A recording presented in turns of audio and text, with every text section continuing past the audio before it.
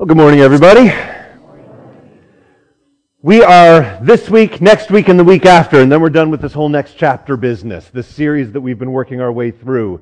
The next chapter, embracing what God is about to do in our lives. Let's see if I can get the tech to keep up with me today. Okay, so I've always wanted to go to a masquerade party. Has anyone been to one of those? Like one of those? Right, you wear the mask? Mike, of course, Mike Orey's been to a masquerade party. That makes perfect sense. I always thought that the masquerade parties would be so much fun because I'm a textbook introvert. So the chance to go to a party and put on a mask so that no one knows who you are, because there are so few 6'6" people in the world, so your identity is completely obscured by wearing this little thing over your eyes, and you can actually be free to be who you are instead of trying to meet people's expectations based on what they know of you. And just it's so complicated being, human. So I always thought masquerade parties would be fun, but we don't typically walk around wearing masks all the time. But it'd be nice to, I think. Even just to hide your eyes a little bit. The eyes are the windows to the soul, right? You can tell so much about how someone's doing if you dare to make eye contact with them. Sorry, Janelle. You can tell whether they're exhausted because their eyes are drooping, or whether they're excited and happy because they're bright, or whether they're just hollow. And you know they've had a really hard season. So we might not wear masks like this. I do like masks like this, though, because they accomplish pretty much the same thing. A good pair of mirrored shades can go miles as far as just hiding from the real world and making sure that nobody knows what's going on inside your head or your heart. Making sure nobody actually gets to know you. Why do we hide? We're wearing masks, whether they're literal masks to hide our eyes, or just masks that keep us from getting close to people around us, from being real with people around us. Why do we hide behind masks? And what's worse is that church becomes a place where everyone comes and they put on a mask to come to church. This is not a masquerade party. And yet it's what we do, because you show up at church and you think, oh, look at all these tidy, shiny people. They seem to all have it together, so I'd better pretend that I have it all together too. It's just not the way the church is meant to be. Church, because honestly, this is how many of us go through life.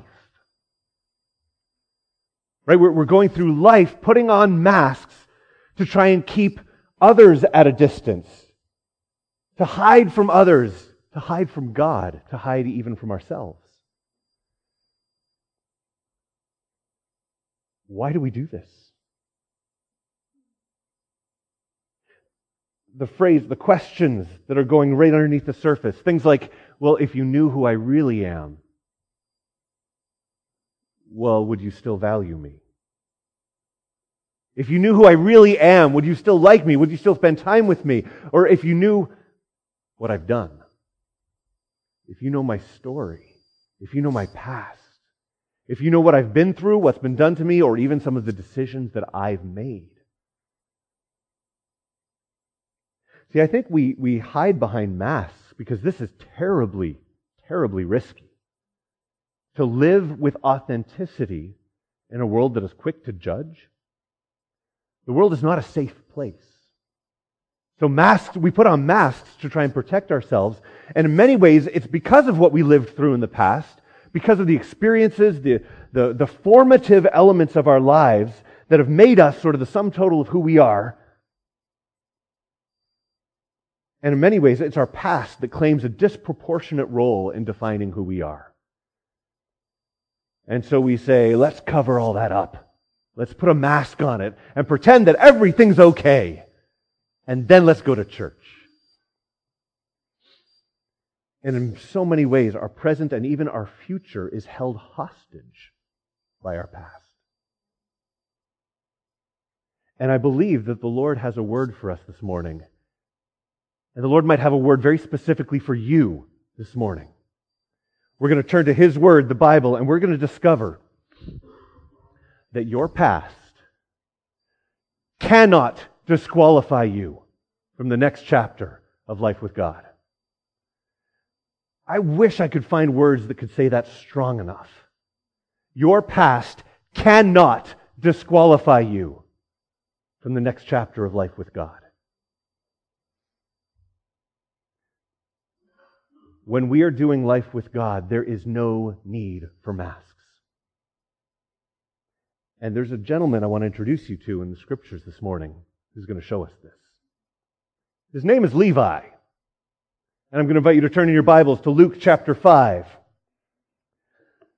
Luke chapter 5, verses 27 through 32. If you are using a Black Pew Bible, page 836. And I am going to introduce you to a dude named Levi.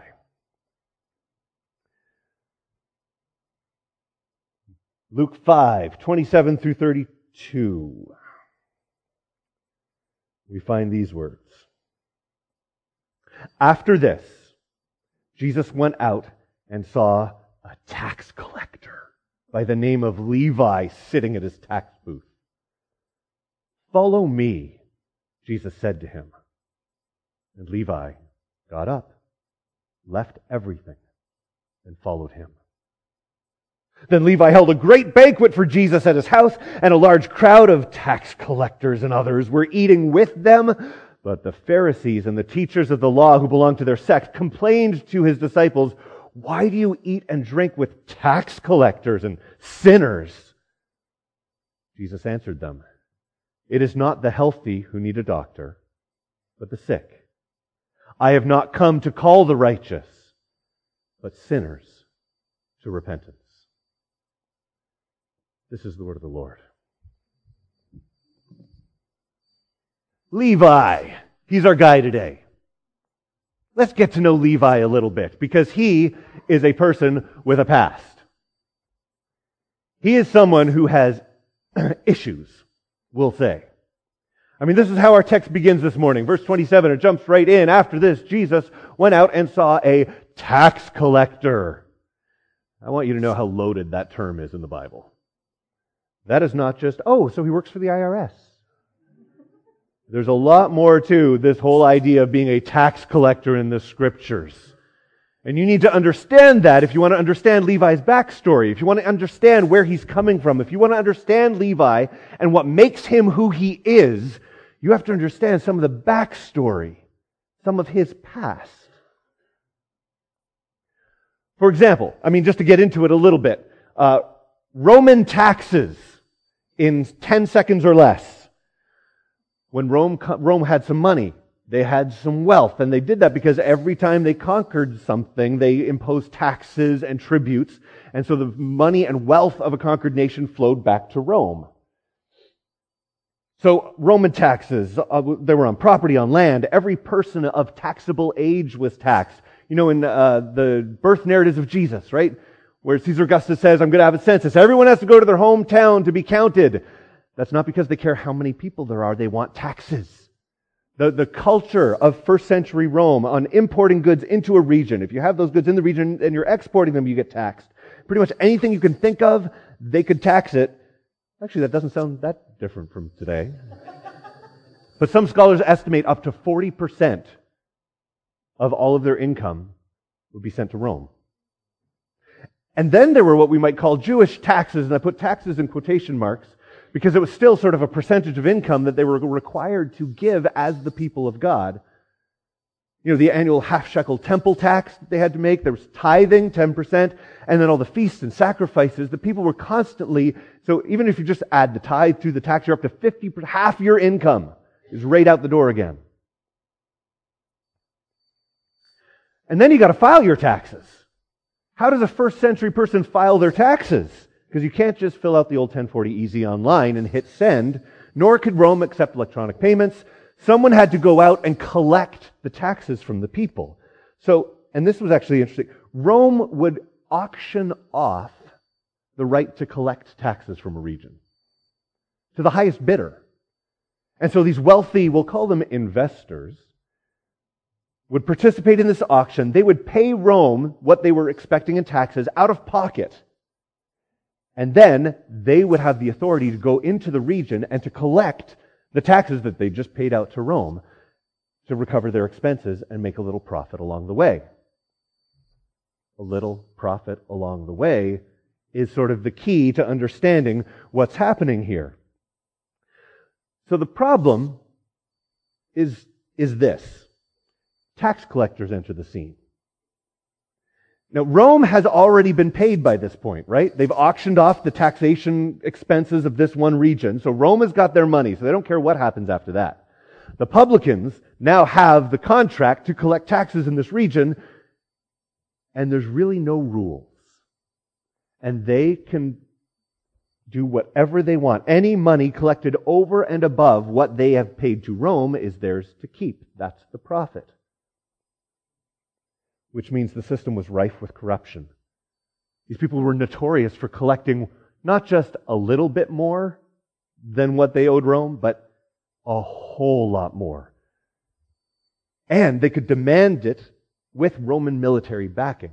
So anyone who refused to pay had to come up against the might of Rome.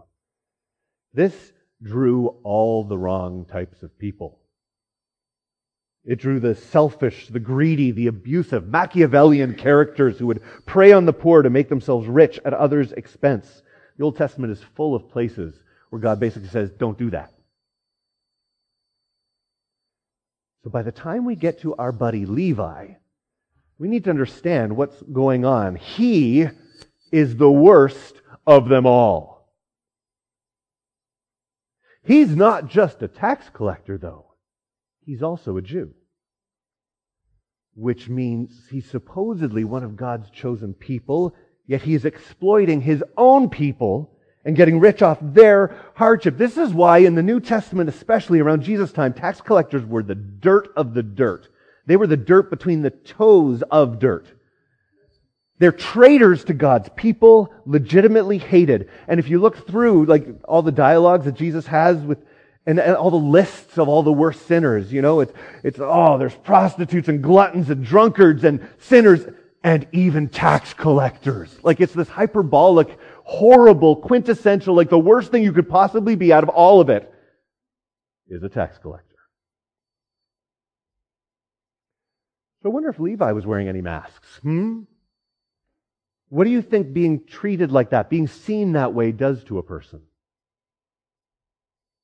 What do you think that does to a person's soul, knowing you're that hated? Knowing that people, when they're walking down the street and they see you, they cross and walk on the other side. What hope do you think there is for a next chapter in the life of a tax collector? When this is your past, when this is who you are. I wonder what masks Levi wears to protect himself even, to hide from others behind greed. I'll just focus on making more and more money so I don't have to care. Or maybe at a minimum, something like indifference. I'm just not even going to care. If I can just turn off the part of me that feels compassion, then I can keep getting through each day. Or maybe it's callousness as your heart is indifferent day after day after day and gets this nice thick skin on it so you never feel anything again. Or maybe he hides behind intimidation, like classic playground bully.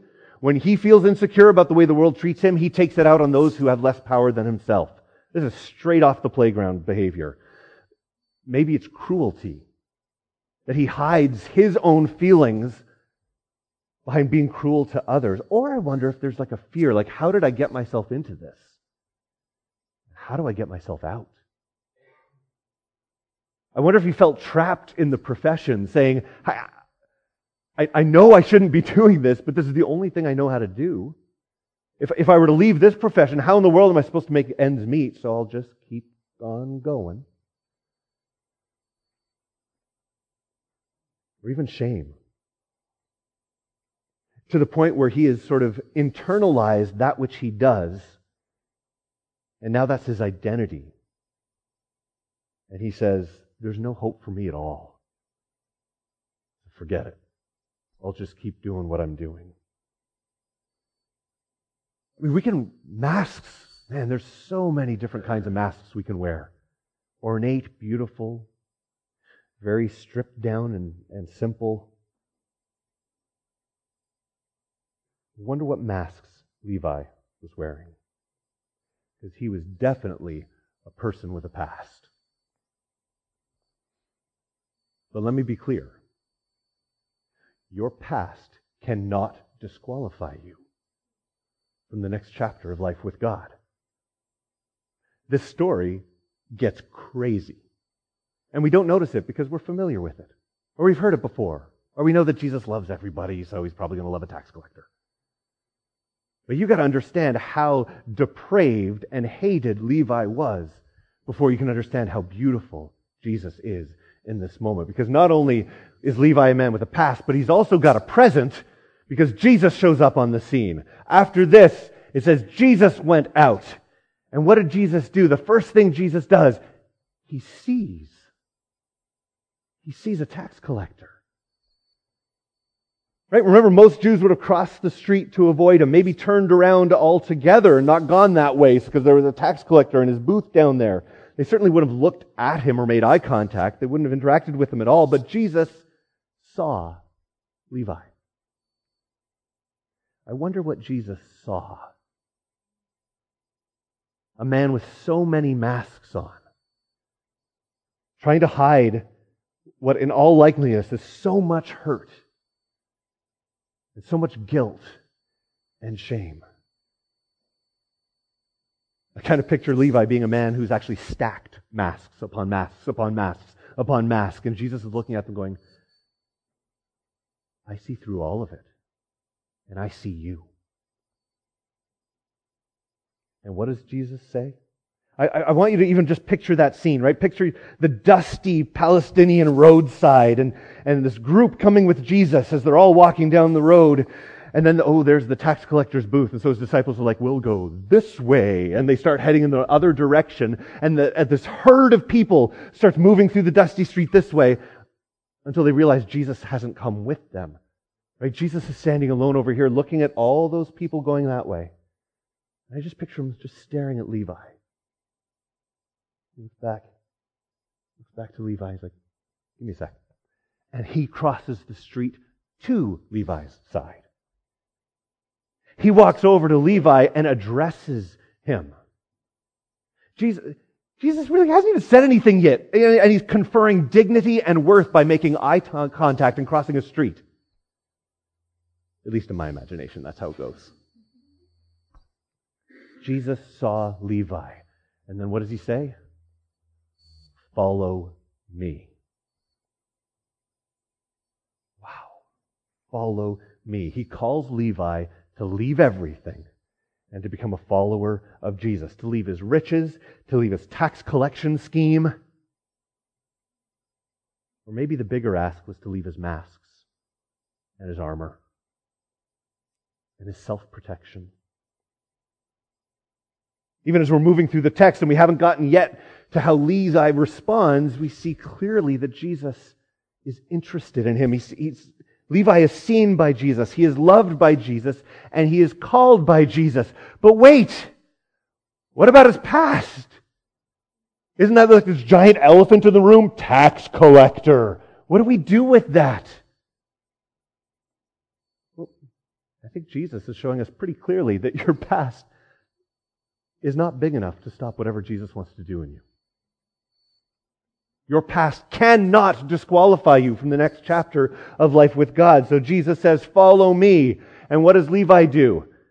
It says he got up, left everything, and followed him. Levi got up, left everything, and followed him. Can you imagine the courage that must have taken? I mean, how quick does it take to read that? Gone. Now settle into that. Get a big old armchair out and sit down in this line. Levi got up from his booth. Imagine what people were thinking when he did that. Jesus, the teacher, goes over to tell. I'll bet he's going to tear a strip off that Levi. I'll bet Jesus is going to scold him. I'll bet you... Wait, what? Wait, Levi's getting up. What's he doing? And the murmur going through the crowd, like, what's happening? Where's Levi going? Did Jesus insult? What's happening? And he just steps away from his booth towards Jesus. I picture a hug. Like, I just picture that moment where it's just like, boom, like a good man hug. Like, just... And then he follows him. because Jesus has just treated Levi differently than any other religious leader that he's ever interacted with. We have to do, and then Levi throws a banquet for Jesus at his house, and a large crowd of, oh, there they are again, tax collectors, and others eating with him. See, the beautiful part of this story is not just that we see this portrait of Levi who has this very difficult past to overcome, but he also is a man who's got a present. He meets Jesus, and everything changes. But even better than that is that Levi's also a person with a future. He's a person who has a next chapter coming. Right? How does this work? How can a man like that have a future with Jesus? And I want to pause right there and ask you, who have you thought about in the last month where you've said, there's no way someone like that would ever follow Jesus? You've got a neighbor, you've got a coworker, and you know I'm supposed to be praying for them, I'm supposed to, I want what's best for them, but there's no way someone like that would ever come to know Jesus. And if that's you, just go home this afternoon and read this text over and over and over again. How can someone like that have a future with Jesus, have a next chapter? And the religious leaders of Jesus' day had the same question because they were kind of outraged. Verse 30, but the Pharisees and the teachers of the law who belonged to their sect complained to his disciples. This is no mere curiosity question. Hey, by the way, they're upset by this. Why do you eat and drink with tax collectors and sinners? That's the question. Why do you do this? Why do you spend time? These people are the lowest of the low. They don't matter. They're worse than people who don't matter. People who don't matter are at least neutral. These are negative category people. How could you do this? And Jesus answered, it is not the healthy who need a doctor, but the sick. I have not come to call the righteous. Turns out there are none. But sinners to repentance. What is Jesus saying? No perfect people allowed. That's the rule. And isn't this what we see over and over again throughout all of the Bible?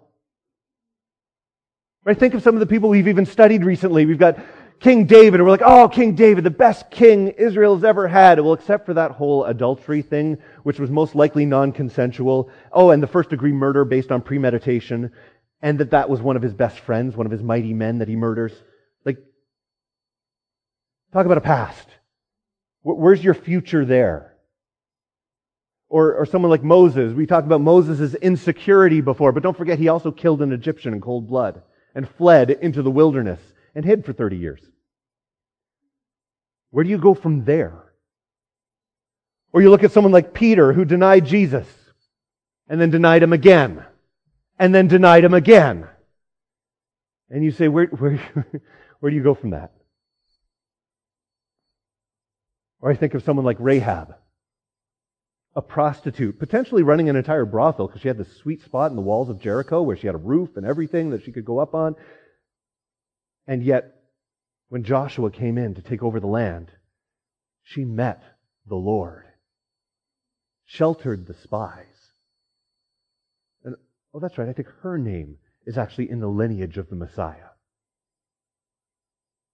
Or even someone like the Apostle Paul, formerly Saul, who was persecuting the early church and holding the cloaks of the men who were stoning Stephen to death, approving of the act. You know what I mean? So I'm saying Levi is not the what's the word I'm looking for? Exception that proves the rule. Thank you for whoever said that. He's the rule. This is how God works. He takes people with these crazy stories that the world looks at and says, you're worthless, and Jesus crosses the street and says, get up, follow me, because I have a next chapter in store for you. This is what Jesus does. This is actually the heart of the gospel. Right? We are all sinful, broken, even rebellious people. We are alienated from God, but Jesus came and said, yeah, I'm just not okay with you staying there. I cannot leave you separated from God, not on my watch. So he takes the consequences of our sin on himself. He dies on the cross, atones for our sin, and then says, yeah, but not even that's enough. And he rises from the dead, and in his new life, he offers us new life that we can know God again. I mean, this is why we exist as a church. We celebrate who Jesus is and what He's done. And we do it again and again, Sunday after Sunday. And we sing the songs and we preach from the Word because it's why we're gathered. It's why we're here right now. And this account here in Luke chapter 5 is Jesus' battle cry. Your past is no match for my redemption, He says. Your past cannot disqualify you from God's next chapter in your life. Jesus even tells a story later in the Gospel of Luke, chapter 18. To some who were confident in their own righteousness, and those who looked down on everyone else, Jesus told them this parable. So, 2 men went up to the temple to pray. One a Pharisee, the other a tax collector. And the Pharisee stood by himself and prayed, God, I thank you that I am not like other people.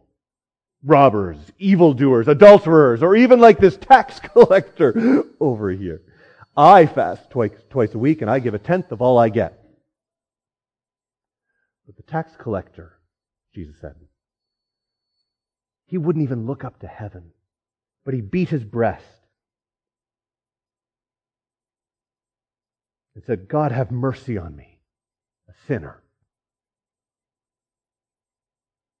Jesus goes on to say, I tell you that this man, rather than the other, went home justified before God. For those who exalt themselves will be humbled. Those who humble themselves will be exalted. Jesus says, I have not come to call the righteous.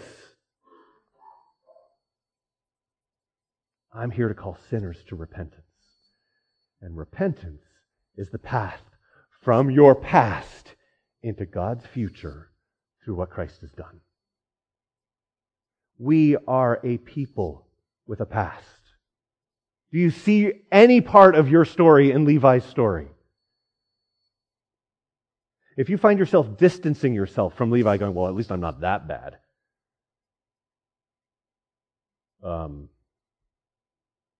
Just be careful, we'll say. At least I'm not a prostitute or a liar or a thief or even a tax collector. I think Jesus has some harsh words to those who might adopt that posture. We all have a past. Some of us have sinned greatly and can't seem to find the way home. Some of us have been sinned against, and there's a false shame that keeps us from coming home. We are both sinful and broken. We are also wounded. And Jesus sees our past and steps out into this middle of the street, and He crosses over to meet us. And He says, I see you, and I love you, and you matter to God. You are more than your past. We are a people with a present, right now, loved by God, His treasured possession. We are not the people that God avoids because He's embarrassed. We are the people that God loves beyond measure. And we also are a people who have a next chapter, a future. The problem is the path to that future is often really hard because it asks us to take off the masks.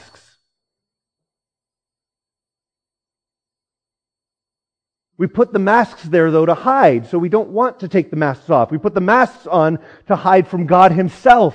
We put the masks on to hide from each other. We put the masks on half the time to hide from ourselves. And what Jesus is saying here is there is no need for a mask. And there's no need for a mask because your past cannot disqualify you from what God wants to do next. So the question is, how do we take off a mask? How do we do that? It sounds good. I want to pull a Levi, all right? How do we do that? Because knowing it is easy. We can sit here and say, okay, yeah, no, I get that. That makes sense. I should get rid of my masks and be honest before God and have Him deal with my past. And through repentance and humility, I can step forward into whatever God has because Jesus actually loves me. That's great. But then tomorrow comes, and you go to work, or you're back to your family, or you're with your neighbors, and presto, all the masks go right back on. How do you get rid of the masks?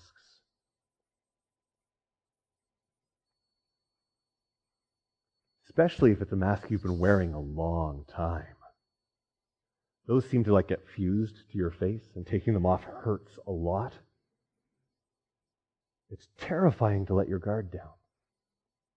It's terrifying to be honest with yourself and with God, and it's terrifying to be real with people around you.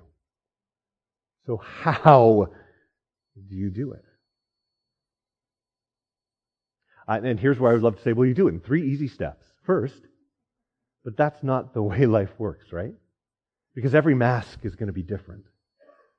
Every mask is going to have a different way of having it come off. And only God knows the masks you're wearing, and only God can give you the kind of specificity to say, here's what you need to do to move past this, to take this mask off and to let me in. But I will say that apart from that specificity that only God can provide, this is part of what it means to be a church. Sure, there's no one path. Every journey is different. Every mask comes off differently, and even at a different time. It all depends on the mask. But taking off that mask is a process that can begin here, among these people, your family. You are here in church, dangerously close to worshiping the one true God, in spirit and truth. Oh, that truth part can be tricky. Oftentimes we're like, oh, the truth of who Jesus is and what He's done. Right. It's also the truth of who I am and who I allow myself to become. This place, they call it a sanctuary. How appropriate. A safe place to peel back the edge of a mask. The church has to be a safe place for honesty before the Lord. So when you're here, there's almost an anonymity that exists. Well, when we're up and we're singing, we're standing, and the worship team is leading, there's a place there where no one else can see you, where you can worship, and you can peel back the corner of a mask and just see, what does God do with that? Does He rush in to judge us, or does He rush in to forgive? My money's on the latter. But you guys know church is not just a Sunday morning thing. We also encourage every one of you to be part of a small group. Why do we do that? Because a small group of people who meet week in and week out, who get to know each other, you begin over time, if you put the investment into those relationships, that they become your people. You might never have chosen them, but they still end up being your people. You might never have said, that's the person I want to spend every Thursday with, but they still end up being your people. And those are the people who begin to know you. And as you peel off the other corner of the mask, you find, did they rush in to judge me? Or did they also demonstrate the grace of God in welcoming me even without my masks? Now, there's still risk there, people. You know that. Our small groups are not perfect, nor are the people in them. There will be bumps and bruises along the way, absolutely. But there will also be healing and growth and honesty. You can be you somewhere in the world.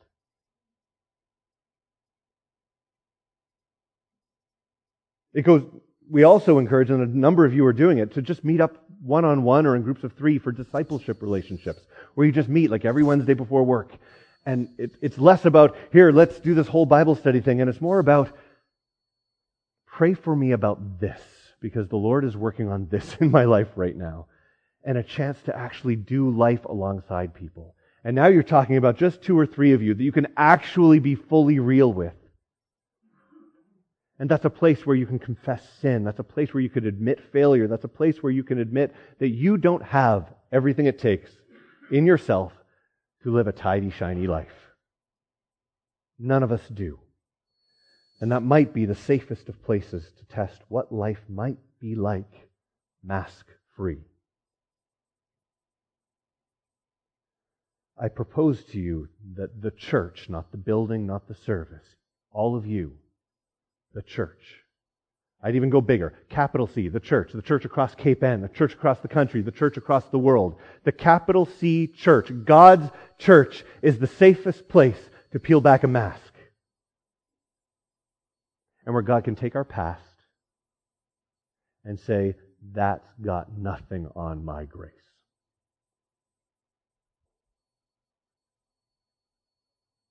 Which means, though, that we'd actually better be the church, too. Because for every person back a mask, there's 6 other people having brownies in the living room who had better demonstrate grace in that moment. And who would better not be obtuse enough when someone is vulnerable enough in our community to say, look, I'm going to let you guys in a little bit.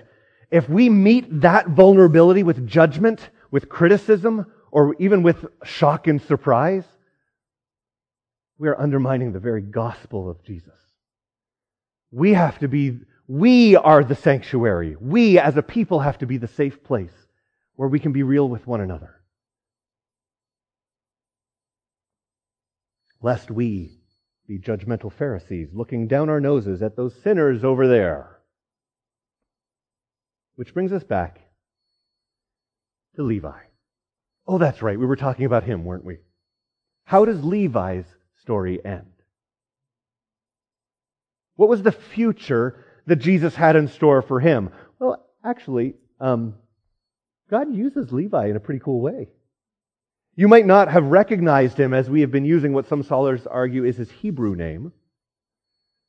But in the other gospel accounts, he's been given a different name. Some think it's his Greek name. You might have heard of it. His name is Matthew. And he wrote a little book called The Gospel of Matthew. The Gospel of Matthew. Think about that. You know, without that book, we wouldn't know about Joseph's angelic encounter or the visit of the Magi. Without Matthew, we wouldn't have the fullness of the Beatitudes. Without Matthew, we wouldn't know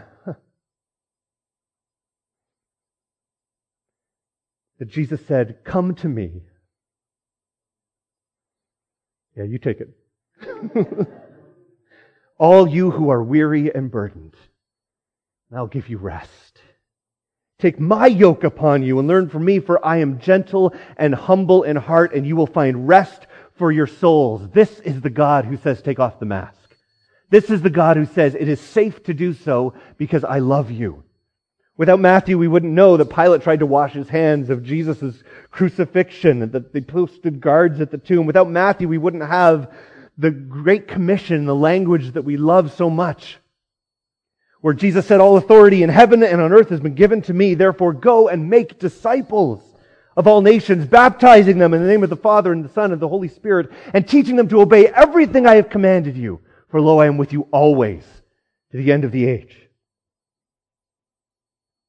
Matthew walked and talked with Jesus, and he wrote it all down so that we might know Jesus too. Wait. This guy? He was a tax collector. Yeah. Which goes to show if God can do it with Levi, and the result is Matthew, I wonder what new name God is waiting to give you. Your past cannot disqualify you from the next chapter of life with God. If there's hope for a tax collector named Levi, and if we take off our masks, if we let people in to see the real us, and if we let God in to see the real us, which is just a pretense, people, I'm pretty sure He can see us anyways. But if we try to follow Jesus together as the real us, I wonder what God might do. Will you pray with me?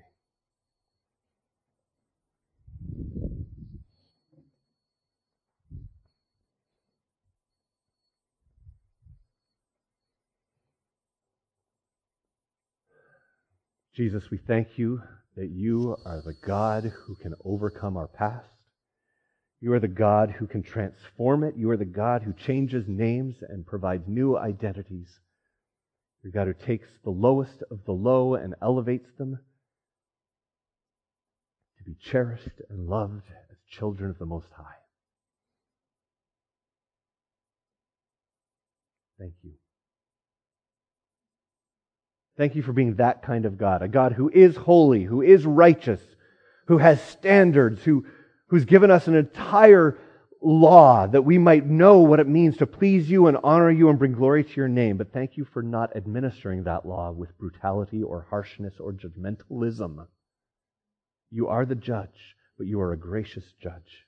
And the penalty for our sin has been paid by the blood of Jesus, so thank you that we get you. Thank you for wanting us, in spite of our stories, in spite of where we've come from. Thank you for being a God who's calling us into where we're going with you. We love you so much. In your name, amen.